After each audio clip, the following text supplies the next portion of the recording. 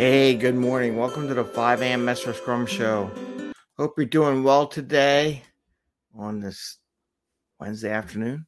And today is Weed Team Wednesday. And I was reading a Slack post the other day, and somebody was mentioning how their company got rid of all the Scrum Masters, and then the team has to fend for themselves. How do you prepare for that? What do you do? And it made me think about it. It's always good to think that way as a Scrum Master or an Agile coach or consultant, to be honest with you, or anybody like that, or anybody on a team. What do you prepare for in the future? How do you prepare for departure? As a project manager, I did it all the time, my whole entire career.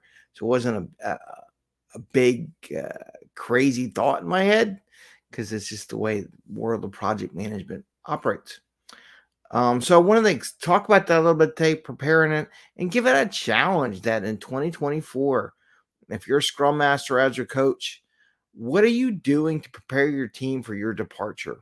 And maybe it's a good thing. Maybe you got a promotion. Maybe you got a new job and you got a chance to go someplace different, do something different. Is your team ready for that? Have you done your job to prepare your team for your departure? Because maybe it is on your terms. Maybe it is something that you want to do and go do something different. So we're going to talk about that a little bit today. And I think I'm going to hit this topic a couple times throughout the month of January and kind of say, are you preparing your team? So it's a 5 a.m. Master Scrum Show. I am Greg Messer, Scrum Master and Agile Coach. And we talk about Scrum and Agile in a very practical and tactical way. So you can bring value to your customer, not work crazy hours, bring that value to your customer, and have a little fun along the way. And hope at least you teach your teams to have a little fun during the week, and they don't have to be, oh my God, the Scrum Master's gone, so we can't have any more fun. I hope you get away from that a little bit. So let's talk about this. What's the scenario? So the company comes in and decides they don't need Scrum Master, because I hear a lot of talk about that. And now the teams don't have Scrum Masters. Or you're the Scrum Master and you got a good job opportunity at another company or another place, and it looks like a real good job opportunity, and you want to take it, right? Do you not take it because you have not trained your team to operate or work with them to become self-organizing, self-managing to a point? Question for you. So if you haven't, then let's talk about it. Let's get that done in 2024. So if you have a team, and even any team you pick up from day one, it should be that way. Like daily, let's talk about this. Daily scrums, how they do it. Get into a rhythm every day. Get in the same way. Doing it the same cadence, let's say, so that anybody on the team can do it. How do you prep for that, right? So we're going to talk about that a little bit in different things, but really look at what you do as a Scrum Master. Look at the things that the team should be able to do. I'm not saying they're going to teach each other Scrum, because maybe they're not trained in Scrum. Maybe that's, they hire new people, then that's the company's job to make sure everyone's trained in Scrum, or at least set it up where you got a new hire on the team. The team can easily direct the new hire on where the policies are, the team norms, definition done, definition ready, stuff like that, that should be set up in a place that anybody can access and they all know where to go get it. So when they do get a new person to come on board, they don't need the Scrum Master to point the person to the new thing. Other people can do that. Or I give you better. Maybe you develop a buddy system, and buddy applies for girls and guys and everything in between, where they partner up when you got a new hire. How do you do that, right? So these are the kind of things you can lay in place as a Scrum Master, where the Scrum Master is not directing people on what to do. So let's take a couple things. Let's take daily Scrum. How can you do that? Well, pre Big Bang on 2020, I used to just call into meetings because it was all face meetings, and have the people in the room run the meetings, right? And do it. And I would just listen and monitor and tell them I'm just going to hang out. Prep for that. So maybe, and I have to admit, I didn't do such a good job of that last week when I was in the office and I wasn't there, and I was running the daily scrums because the manager, the Scrum Master, however you want to call it, wasn't there. I should have set it up ahead of time, but maybe you do some plants. Maybe you have somebody, can you do me a favor and run daily scrum and get through? So make it an agenda item that everybody on the team runs the daily scrum and say, look, and you talk to them ahead of time. It's like, hey, I would really like you to run the daily scrum. I'm going to be there, but I'm not going to run it. Can you run it? And have everyone on the team do it. Do it at first, run through it so they know what it's like. Maybe 6 months from now, you do it again. Maybe every 6 months, you do a monthly cycle of everyone on the team running the daily scrum. There you go. Now they all know how to do it, what it's like. They can function. They don't need you to do it. At some point, it'd be great. In person, it's a lot easier to do the daily scrum because you're all standing there and you go around the circle.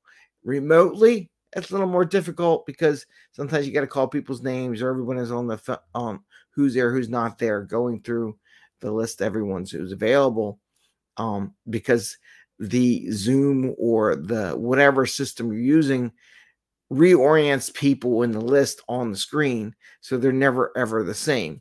So knowing who would be next would be very difficult.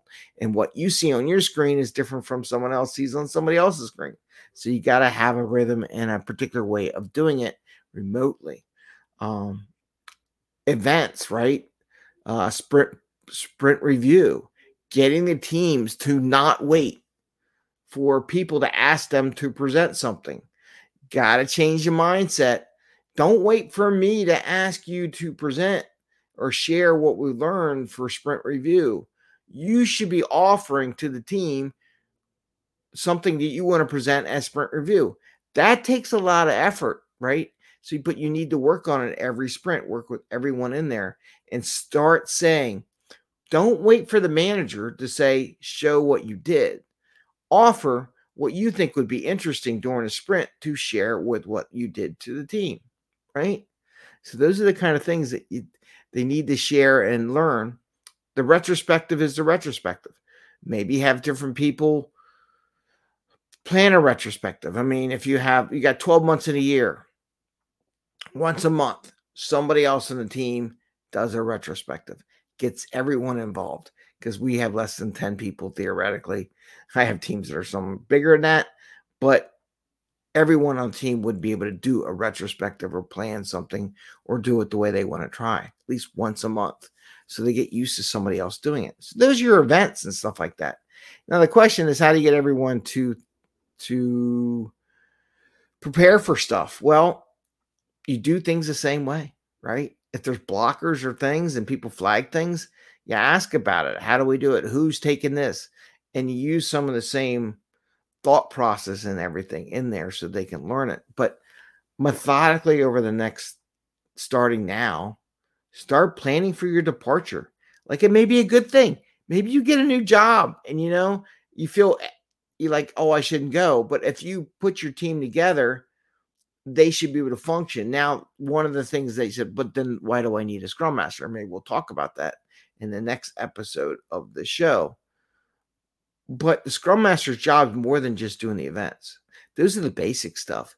Scrum master's job is to identify, to be an outsider, to be a facilitator, to see when things are not running the way they could be running, potentially high performing, and bring in things into the table to bring that to the forefront of the team, because they're so heads down into the code and what they're producing in their product. They don't see it, right? And this is what a scrum master should be doing. Should bring in those things when they don't see it to the light of the table and introduce them as things to be fixed or thought about or discussed or however it would be. But start thinking about the basics. So if some drastic decision does happen, and it does happen, I've been there many times in my career, that they can survive and function at least for a while until they figure out how they want to handle stuff, right? Of course, they may not be as productive because they don't have somebody to find those holes and keep everyone aware of that stuff and keep things flowing, because people now are doing it themselves, but they can function. And that's a decision that we had no control over. We just have control of our own lives. So on this day, on this We Team Wednesday, start thinking about how you can prepare your team to operate on themselves, for themselves, not on themselves. That'd be kind of weird. Because I saw that in that Slack message about what the team should do. And I'm thinking at that time when they asked that question post decision, well, everything should have been put in place way before that position occurred. right? You always train, you always coach your teams, you always scrum master teams for your departure, because maybe you get two teams, maybe you get a promotion, maybe somebody leaves. It should be always thought and foremost in a scrum master's mind, because we do want to make our teams self-organized because they're faster, right? That's the whole idea.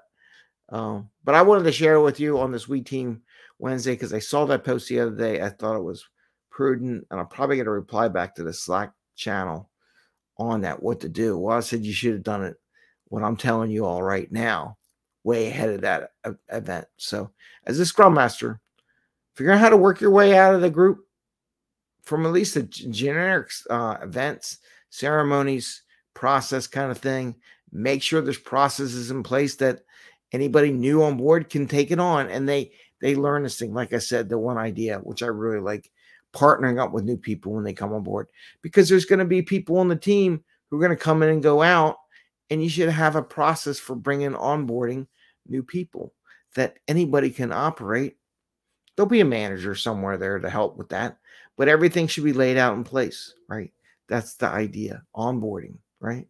So have a great day. Sorry if that was a downer on that, but I want to give you a goal and something to look to do in the new year, and prepare your teams in case you get a new promotion.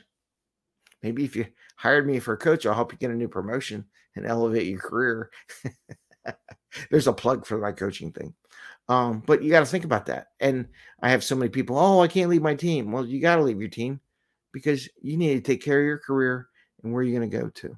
So with that, I want to wish you a great day. Happy scrumming. We will see you tomorrow, and you all take care. Oh, hold on. We got a comment. Rob Jackson. Thanks, Greg. You're welcome. Oh, and we got to get our mastermind going. So that's coming up. So I am starting up the mastermind. I did put a post up there, just so anybody knows. If you're looking to join a mastermind with some agile people, it is out there. I'm going to hit up all my connections about joining the mastermind if they're interested. So take care, everyone. Have a great day. See you, Rob. Bye.